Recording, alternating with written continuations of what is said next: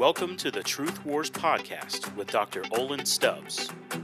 Olin has recently written his first book, which is titled, What to Do with Worry, Why Playing God Never Works. You can find Olin's book on ChristianFocus.com and Amazon.com. Now, here's Olin. So, Genesis chapter 12, okay, and let me just read this passage. In Genesis chapter 12, starting in verse 1. Now the Lord said to Abram, Go forth from your country and from your relatives and from your father's house to the land which I will show you, and I will make you a great nation, and I will bless you, and make your name great, and so shall you be a blessing. And I will bless those who bless you, and the one who curses you, I will curse. And in you all the families of the earth will be blessed. So Abram went forth as the Lord had spoken to him, and Lot was with him. Now Abram was 75 years old when he departed from Haran.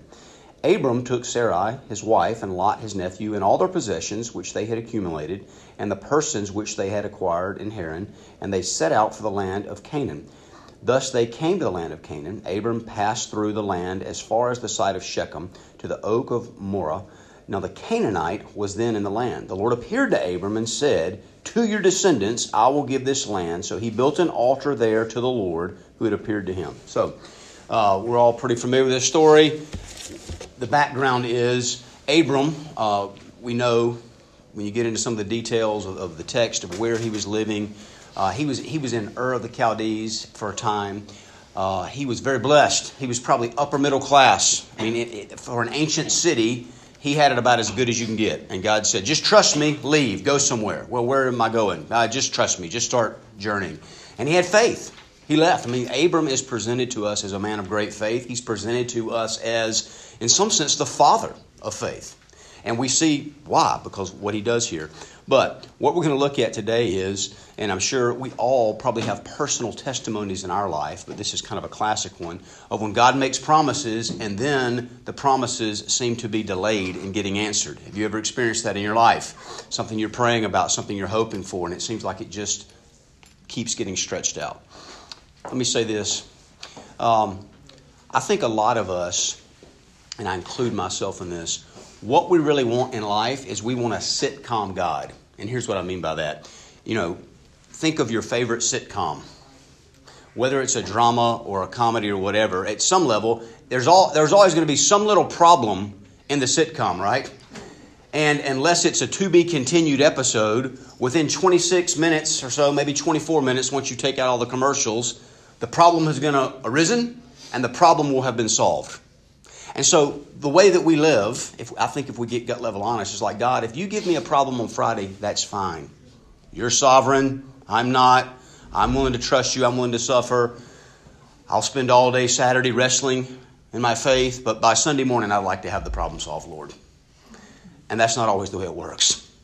There's a lot of long-term suffering in the Christian life. And so really, here's what we want to think about today. When you're dealing with hardship, when you're dealing with negative emotions, how do you process them rightly before the Lord? How do you live the life of faith when all of your circumstances that you can see, touch, taste, and feel with your five senses seem to be screaming at you, don't trust God. He's not trustworthy. He's not coming through for you. Where is he? So first, we want to look at Abram because he starts well. He starts faithful in fear. Okay, he's tempted to fear, but he's doing his best to trust the Lord, to be faithful. So flip over to Genesis chapter 15. And this would have been many years later. God's made him this promise. And part of the promise was you're going to have descendants. Because your descendants are going to inherit this land. But at this point, remember, his wife is barren. They have no descendants. So let's pick up Genesis chapter 15, verse 1. After these things, the word of the Lord came to Abram in a vision, saying, Do not fear, Abram. I am a shield to you. Your reward shall be very great. Abram said, O Lord God, what will you give me? Since I am childless and the heir of my house is Eleazar of Damascus, a servant of his. And Abram said, Since you have given me no offspring, one born in my house is my heir. Then behold, the word of the Lord came to him, saying, This man will not be your heir, but one who will come forth from your own body, he shall be your heir. And he took him outside and he said, now look toward the heavens and count the stars, if you are able to count them. And he said to him, so shall your descendants be. Then he believed in the Lord and he reckoned it to him as righteousness. If you underline your Bible, underline that verse. I mean, that's a key text in the Old Testament. Kind of a side note, Bible trivia. How did people get saved in the Old Testament? In some sense, they got saved the exact same way that we do. They got saved by trusting in the Messiah. Now, here's the difference. We look back to a risen Messiah and we understand a lot more than they did. They looked forward to a shadowy promise of a Messiah that they pretty much didn't understand. And yet they said, I trust Yahweh to be good to his covenant promises. And they were saved by faith alone, just like we are. It wasn't by works, wasn't by the blood of bulls and goats and lambs. And Abraham was saved that way. Okay, so think about it in your life, because this is many years later. He has no child, and he's been through some hard things. He had to go rescue Lot from some other kings, and so there may be some temptation to fear that some of these kings are going to come back and attack him. He's struggling with some fear. Think about fear in your own life, and I'm not talking about the worshipful fear of the Lord. I'm talking about the normal, everyday, sinful fear that we are very accustomed to. We tend to fear two different things. One, it's either bad things that have happened to us already, or bad things that we think might happen tomorrow. And maybe they will, maybe they won't, but we're fearful. It will be painful if such and such happens to me. The other thing is there's good things that we want that we think are going to be denied to us, or maybe the good things that we have that are going to be taken away. Those tend to be the two types of categories I think that our fear runs in, and it seems like Abram was probably dealing with some degree of both. There's some fear. You promised me a kid, God, and I ain't got a kid yet. It's been a long time. And my wife, I love her, but her biological clock has it's not ticking anymore. It stopped. And my body is so old, it's as good as dead. I don't know how this is going to happen. Now, I don't know about you, but the first time I probably read this prayer in Genesis 15 that we went over, Abram to God, it can almost seem a little disrespectful. Hey, what have you given me? What are you going to give me? But here's one thing that I think is helpful for all of us to remember. When you are wrestling with negative emotions, the worst thing you can do is just to stuff them. Nothing to see here. All is fine. I'm a great person of faith. Where internally you're just, I don't get it. I'm sad. I'm scared. That's bad. And listen, in my experience, for most middle-class Westerners, that is our strategy. When I'm wrestling with fear, sadness, some kind of pain, some kind of hurt, some kind of negative emotion. And let me say this. All negative emotions are not sinful, right? There's a right, appropriate way to deal with negative emotions. And the best way to deal with them is to vent them to the Lord, to be very honest in the place of prayer. Here's what I'm wrestling with. I trust you. I kind of trust you. I want to trust you. I love the story in Mark chapter 9 where the man with the demon and his son comes to the 9 disciples. Can you heal my son? And they can't. And then Jesus comes down the mountain and he said, hey, your disciples couldn't. Can you? And Jesus is almost indignant. He's like, all things are possible to those who believe. And you remember the man's prayer to the Lord Jesus? I do believe. Help my unbelief. Don't you love that honesty? He's like, you know what? I got somewhere between 1% and 99% faith. And then I got somewhere between 1% and 99% doubt. And don't nail me down on exactly where it lands, because it'd probably be ugly. I'm just begging mercy. And Jesus said, you got to have perfect. No, he didn't say that. He healed the man's son because he's a merciful, kind Savior. So when we're going through hardship, negative emotions, the way to be faithful in the midst of the temptation to fear is just to pour out your heart to God. You fix your fear by praying your fear. That doesn't mean you can't talk to somebody else about it. Oftentimes that is very helpful. Make sure you talk to wise, godly people who will listen well, but will also speak the truth in love to you and not push you further into the fear. Does that make sense? Okay. So God speaks. God answers him and says, listen, I'm going to protect you. I'm going to give you every single thing you want. So again, so much of a good prayer life is rolling burdens, metaphorically, off of your back, off of your soul, and putting them onto the Lord Jesus. Leaving them there in his lap. You handle this. I don't want to handle this. I can't handle this. So, second point. How do you fight fear? Okay. Let's skip down to chapter 16. Genesis chapter 16. Now, Sarai Abram's wife, had borne him no children, and she had an Egyptian maid whose name was Hagar. So Sarai said to Abram, Now behold, the Lord has prevented me from bearing children. Please go into my maid. Perhaps I will obtain children through her. And Abram listened to the voice of Sarai. After Abram had lived 10 years in the land of Canaan, Abram's wife Sarai took Hagar the Egyptian, her maid, and gave her to her husband Abram as his wife. He went into Hagar, and she conceived. And when she saw that she had conceived, her mistress was despised in her sight. And Sarai said to Abram, May the wrong done me be upon you. I gave my maid into your arms, and when she saw that she had conceived, I was despised in her sight. May the Lord judge between you and me. But Abram said to Sarai, Behold, your maid is in your power. Do to her what is good in your sight. So Sarai treated her harshly, and she fled from her presence. Now, it's been 10 more years since God spoke again and promised, trust me. But Sarai, her faith is done. Okay? She's like, I waited a decade. Really, it's probably been 25 years about this. You know, it's been enough of waiting. I'm done. And she sinfully takes matters into her own hands. Now, the point of this whole lesson is not to be passive. That there are right ways for human beings to use the brain, to use the bodies, to use the energy we have to do things. Let me give you an example. Imagine that one of my sons came to me and said, Hey, Dad, I need some money. And I said, well, you know, there's a Chick-fil-A down the road. I hear they're hiring. Why don't you go down there and get some money? And if a couple hours later he comes back and he's got a mask on and a gun in one hand and a wad of cash and he's breathing really heavy, and I said, what happened, buddy? He said, well, you said go to that Chick-fil-A and got some money. I did. I went and robbed the place. Obviously, this is a stupid example, but you understand the point. There is a legitimate way that he could have called and gotten a job, fixed his own need, and gotten some money that would have been approved of by the Lord. There's obviously a lot of sinful ways. Okay, so here's how you know that you're really starting to sin with your negative emotions is when it's pushing you into obvious sinful things. Listen, I'm sure we've all heard this story before, and we've probably heard some of the cultural context. You know, this kind of thing was acceptable if a woman was barren and she was wealthy and she had a servant, she could have... Hey, listen, guys, it doesn't matter if it was culturally accepted. For at least two reasons. Number one, it wasn't accepted by Genesis 2, right? One man, one woman, one union. That's the way it's supposed to work. And then even take away that. Let's just say maybe they were ignorant of that at some level. You don't have to be like a child psychologist or a family counselor to realize this is a stupid plan. This is going to backfire. I mean, just think about it. This elderly couple, we want kids, we can't have kids, but you know, we have this young maid, she looks pretty healthy. So husband, you start sleeping with her. As long as it takes until we know she's pregnant, then you come back to my tent. We'll wait the 9 months till the baby's born, and then I'll just take the baby for myself, and we'll all be one big happy family.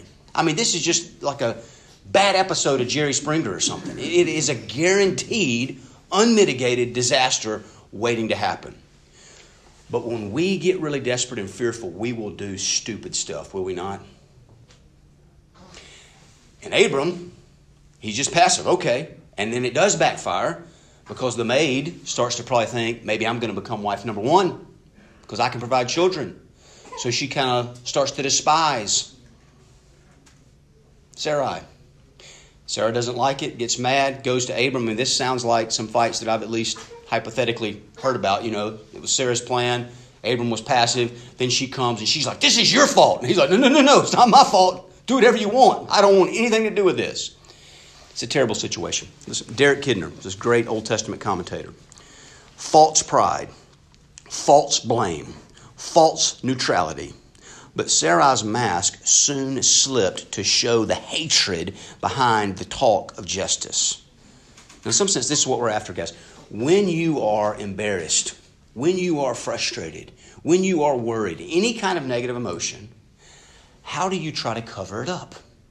How do you try to hide yourself from the pain, really, of your own sinful choices? My own sinful choices have gotten me here. I don't want to just admit I'm a sinner and I did something really bad and stupid.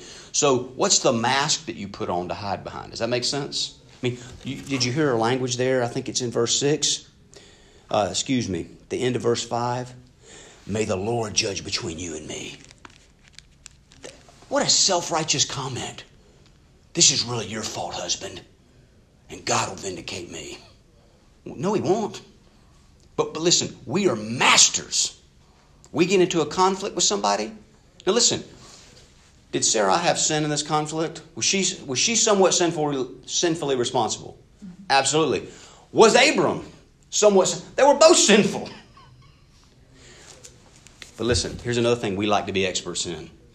You get into a conflict, hypothetically with your spouse, really quickly we want to go to, I know I'm not perfect, I'm not Jesus, I probably have 1% of the sin, but you've got 99%. Here's the thing, guys. That may technically be true. Let's just say for once in your life you had a perfectly objective, review of the fight you just had with your spouse, and you really were so much more the innocent party. They were so much more the guilty party. What would the Lord Jesus still say to you? Get the log out of your own eye before you try to get the speck out of your brother's eye. You got to take the sin in your own life more seriously. You start there. And they're not doing that. Okay? You fix your fear by praying your fear, but pity parties prevent prayer. When you're just having a pity party for yourself, you're probably not going to have a very strong prayer life. You're not going to have a very effective prayer life. She doesn't pray. There's no evidence that she prays. Okay. Now, the next time you're struggling with some negative emotion and you don't know exactly what to do, how to handle it, and you're kind of considering different options, ask yourself this question, and probably ask this question to yourself, maybe not out loud. Am I sleeping with the maid? And here's what I mean. Obviously, I don't mean that literally. But am I coming up with a strategy that if I could step back objectively, I'd be like, this is a stupid strategy. What am I doing? This is a little bit like Sarah saying, please sleep with my maid. Evaluate yourself. Am I making a stupid decision? And catch yourself, hopefully, before you fall into it. Now, sometimes when we're dealing with fear, we try to fight. I'm going to fix this. I'm going to claw my way out of this. That's what Sarah did. It didn't work. But then sometimes we just want to run away. We just flee, right? So you can fight or you can flee. Let's look at what Hagar the maid does. Let's start in the middle of verse 6. So Sarai treated her harshly, and she fled from her presence. Now the angel of the Lord found her by a spring of water in the wilderness, by the spring on the way to Shur. And he said, Hagar, Sarai's maid, just notice that. God says, hey, in my mind, you still belong back being the maid. That's your job. Where have you come from, and where are you going? And she said, I'm fleeing from the presence of my mistress, Sarai. Now, we've all heard the fight or flight syndrome. I mean, that's basically what I'm saying is when sinful emotions come, you can run, you can fight and try to fix it, or there's a faithful way to stay in the middle. Okay, and we see Sarah running away. We see Hagar running away. We see Sarah trying to fix it in her own power. Let me give a personal example. Okay, many moons ago, with Campus Outreach, I was up in Florence, Alabama, a little small town about 2 hours from here, and my main job was mostly ministering to students on the campus and then leading a handful of staff, kind of young, brand new staff on a couple of campuses. So my life consisted, for the most part, of walking around in flip-flops and shorts and a T-shirt and going into fraternity houses and teaching Bible studies and sometimes having staff meetings in coffee shops. And I guess I was somewhat good at it because I got a promotion to come down here and be the director of Campus Outreach. And it's a little bit different role. All of a sudden, you're dealing with massive budgets, and you're having to go to different board meetings and elders meetings and meet with big donors. And you still lead some staff, but there's a lot more kind of executive type things that go along with it. And I was way out of my depth.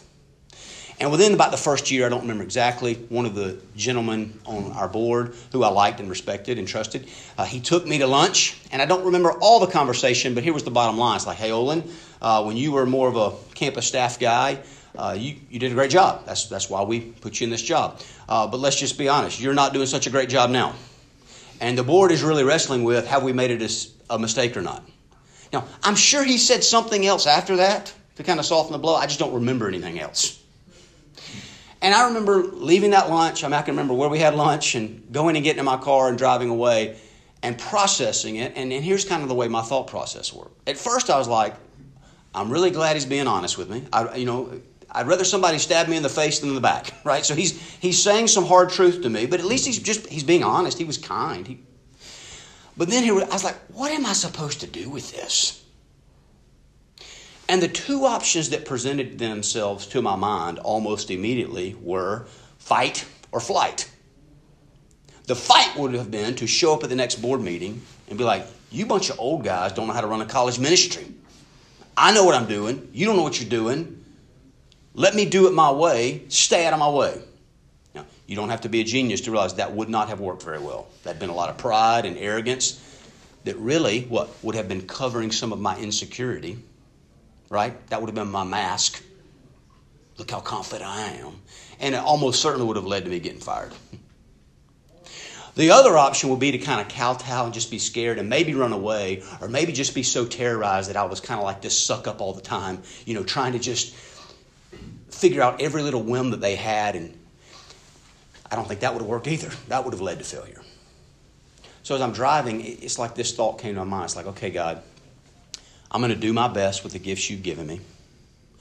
I'm going to really try to listen to all the feedback they're giving me where I need to improve and do my best to be as good as I can be in those areas where they're saying I'm weak right now.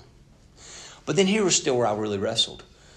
But God, we were having very regular board meetings back then because things were not going so well. It's like, I got to go have a meeting with these guys like every week or every month.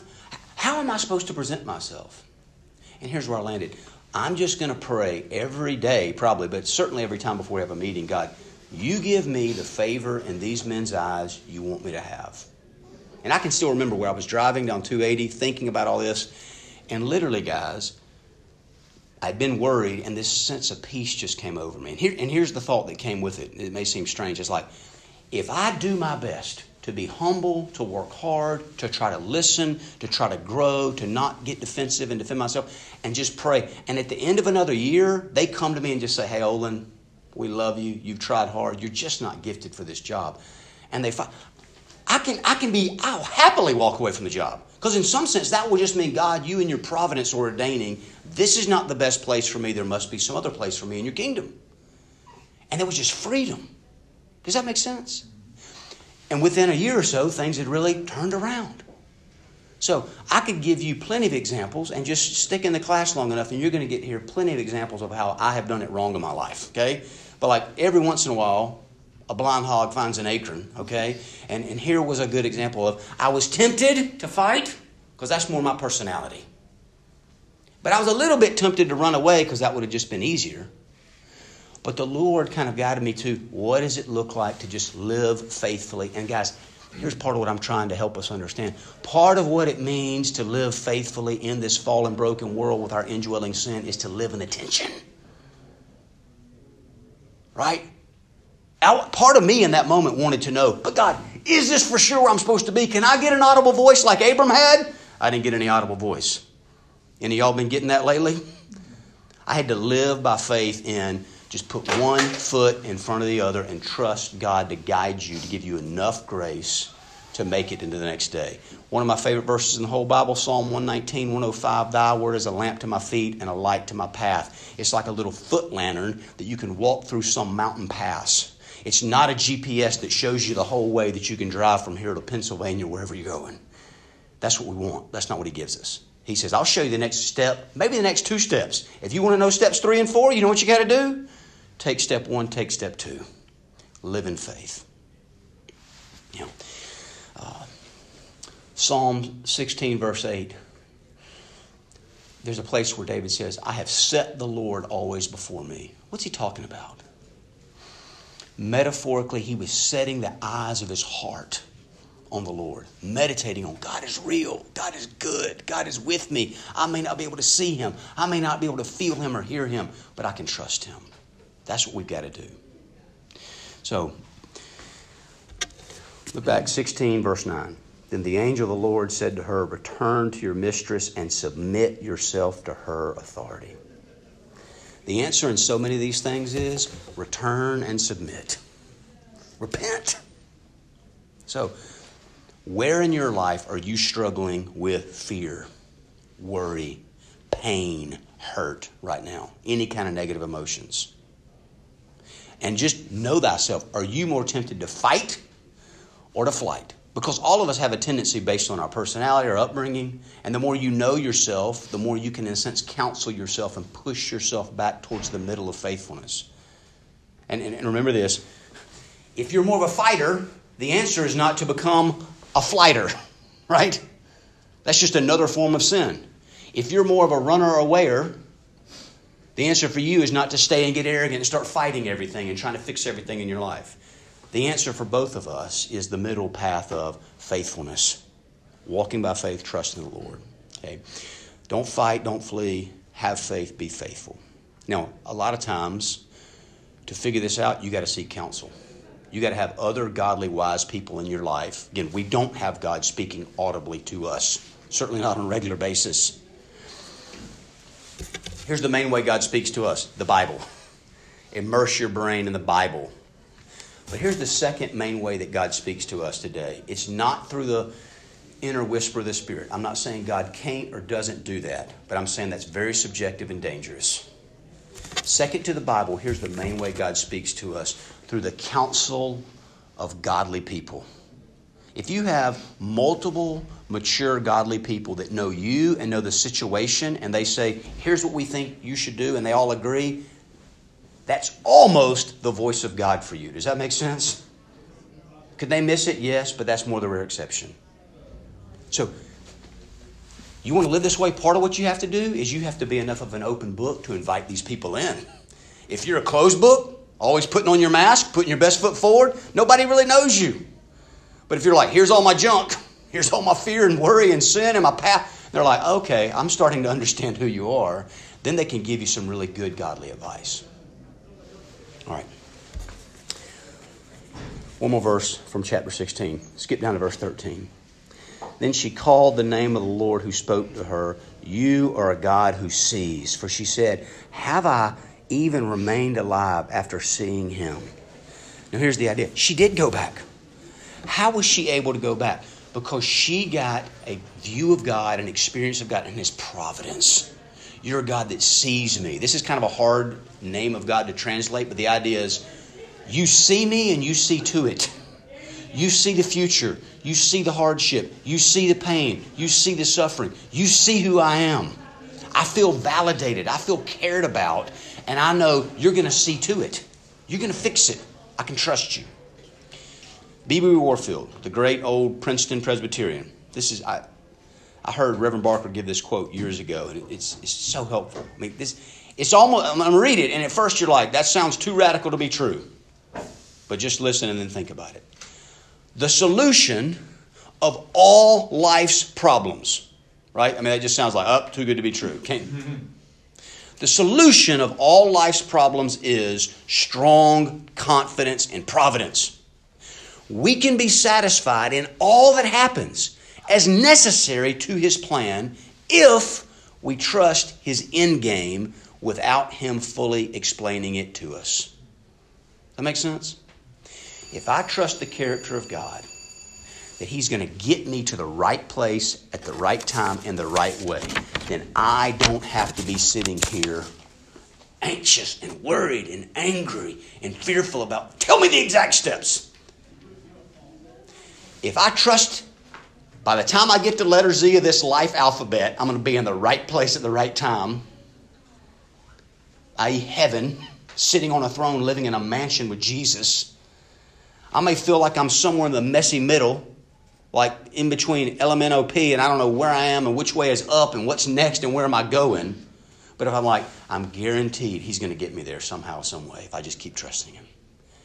It's so freeing, it's so empowering. Now, flip over to the New Testament just for a second. Almost done. Because there's so many great examples of this in the Bible. But there's one greatest example. The Lord Jesus Christ, Mark chapter 14, verse 33. And just listen if you want to. You know this passage. Mark 14, verse 33. And He took with Him Peter and James and John and began to be very distressed and troubled. And He said to them, my soul is deeply grieved to the point of death. Remain here and keep watch. Now just pause. We know that Jesus never sinned. Remember I said there is a legitimate way to have negative emotions? You can be distressed. You can be troubled. Your soul can be so deeply grieved that you feel like you're about to die. And you cannot be in sin. I mean, you want to call that despair? You want to call that depression? I don't know. But it's pretty bad. And yet he didn't slip into fear. How? Why? Because look at verse 35. And he went a little beyond them and fell to the ground and began to pray that if it were possible, the hour might pass from him. And he was saying, Abba, Father, all things are possible for you. Remove this cup from me, yet not what I will, but what you will. Guys, that's the greatest prayer, I think, in the universe. Build your whole prayer life after that. God, I'm going to be brutally honest with you about what I want. I'm not going to try to be a put-together Presbyterian. I'm going to tell you exactly what I want, even if I know it contradicts your will. That's what Jesus was doing. I know this is the plan, but I don't want to do it anymore. Any way out? That sounds sinful. Not sinful for Jesus. Why? Because he ended like this. But not my will, but thine. I'll do whatever you tell me to do, even if it kills me. Even if it feels like hell on earth. Because it'll never really be hell on earth for us, right? Because it was already hell on earth for him. One last passage and we're done. Flip over to 1 Peter. 1 Peter kind of reflect. Remember, Peter was there. Peter heard that prayer right before he fell asleep again. And many years later, here's Peter's reflection on that night. 1 Peter chapter 2, starting verse 21.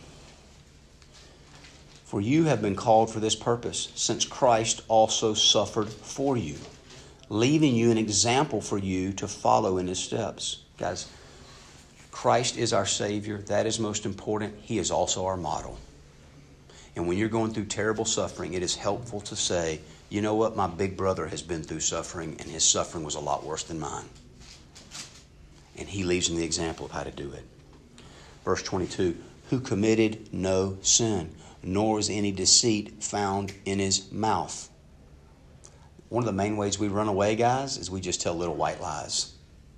One of the main ways to be faithful, tell the truth. Verse 23, and while being reviled, he did not revile in return. One of the main ways we fight, somebody comes after me verbally, I go right back after him, right? Not the Lord Jesus. While suffering, he uttered no threats, but he kept entrusting himself to him who judges righteously, and he himself bore our sins in his body on the cross so that we might die to sin and live to his righteousness, for by his wounds you were healed. There's the key at the end of verse 23.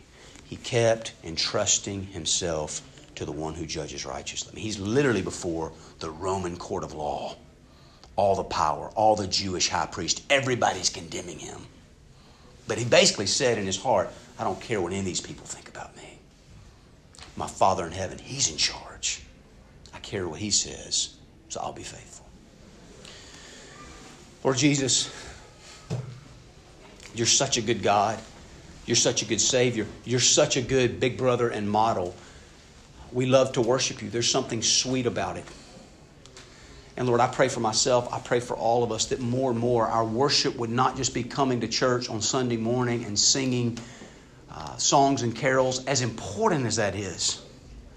But it would be day in, day out, hour by hour, entrusting ourselves to you, praying to you, setting you and your providence before our mind's eye, so that in the hard times, in the tempting times, in the painful times, we can trust you and obey, no matter how hard it is. Thank you for taking the price of our sins that we might live free and clear.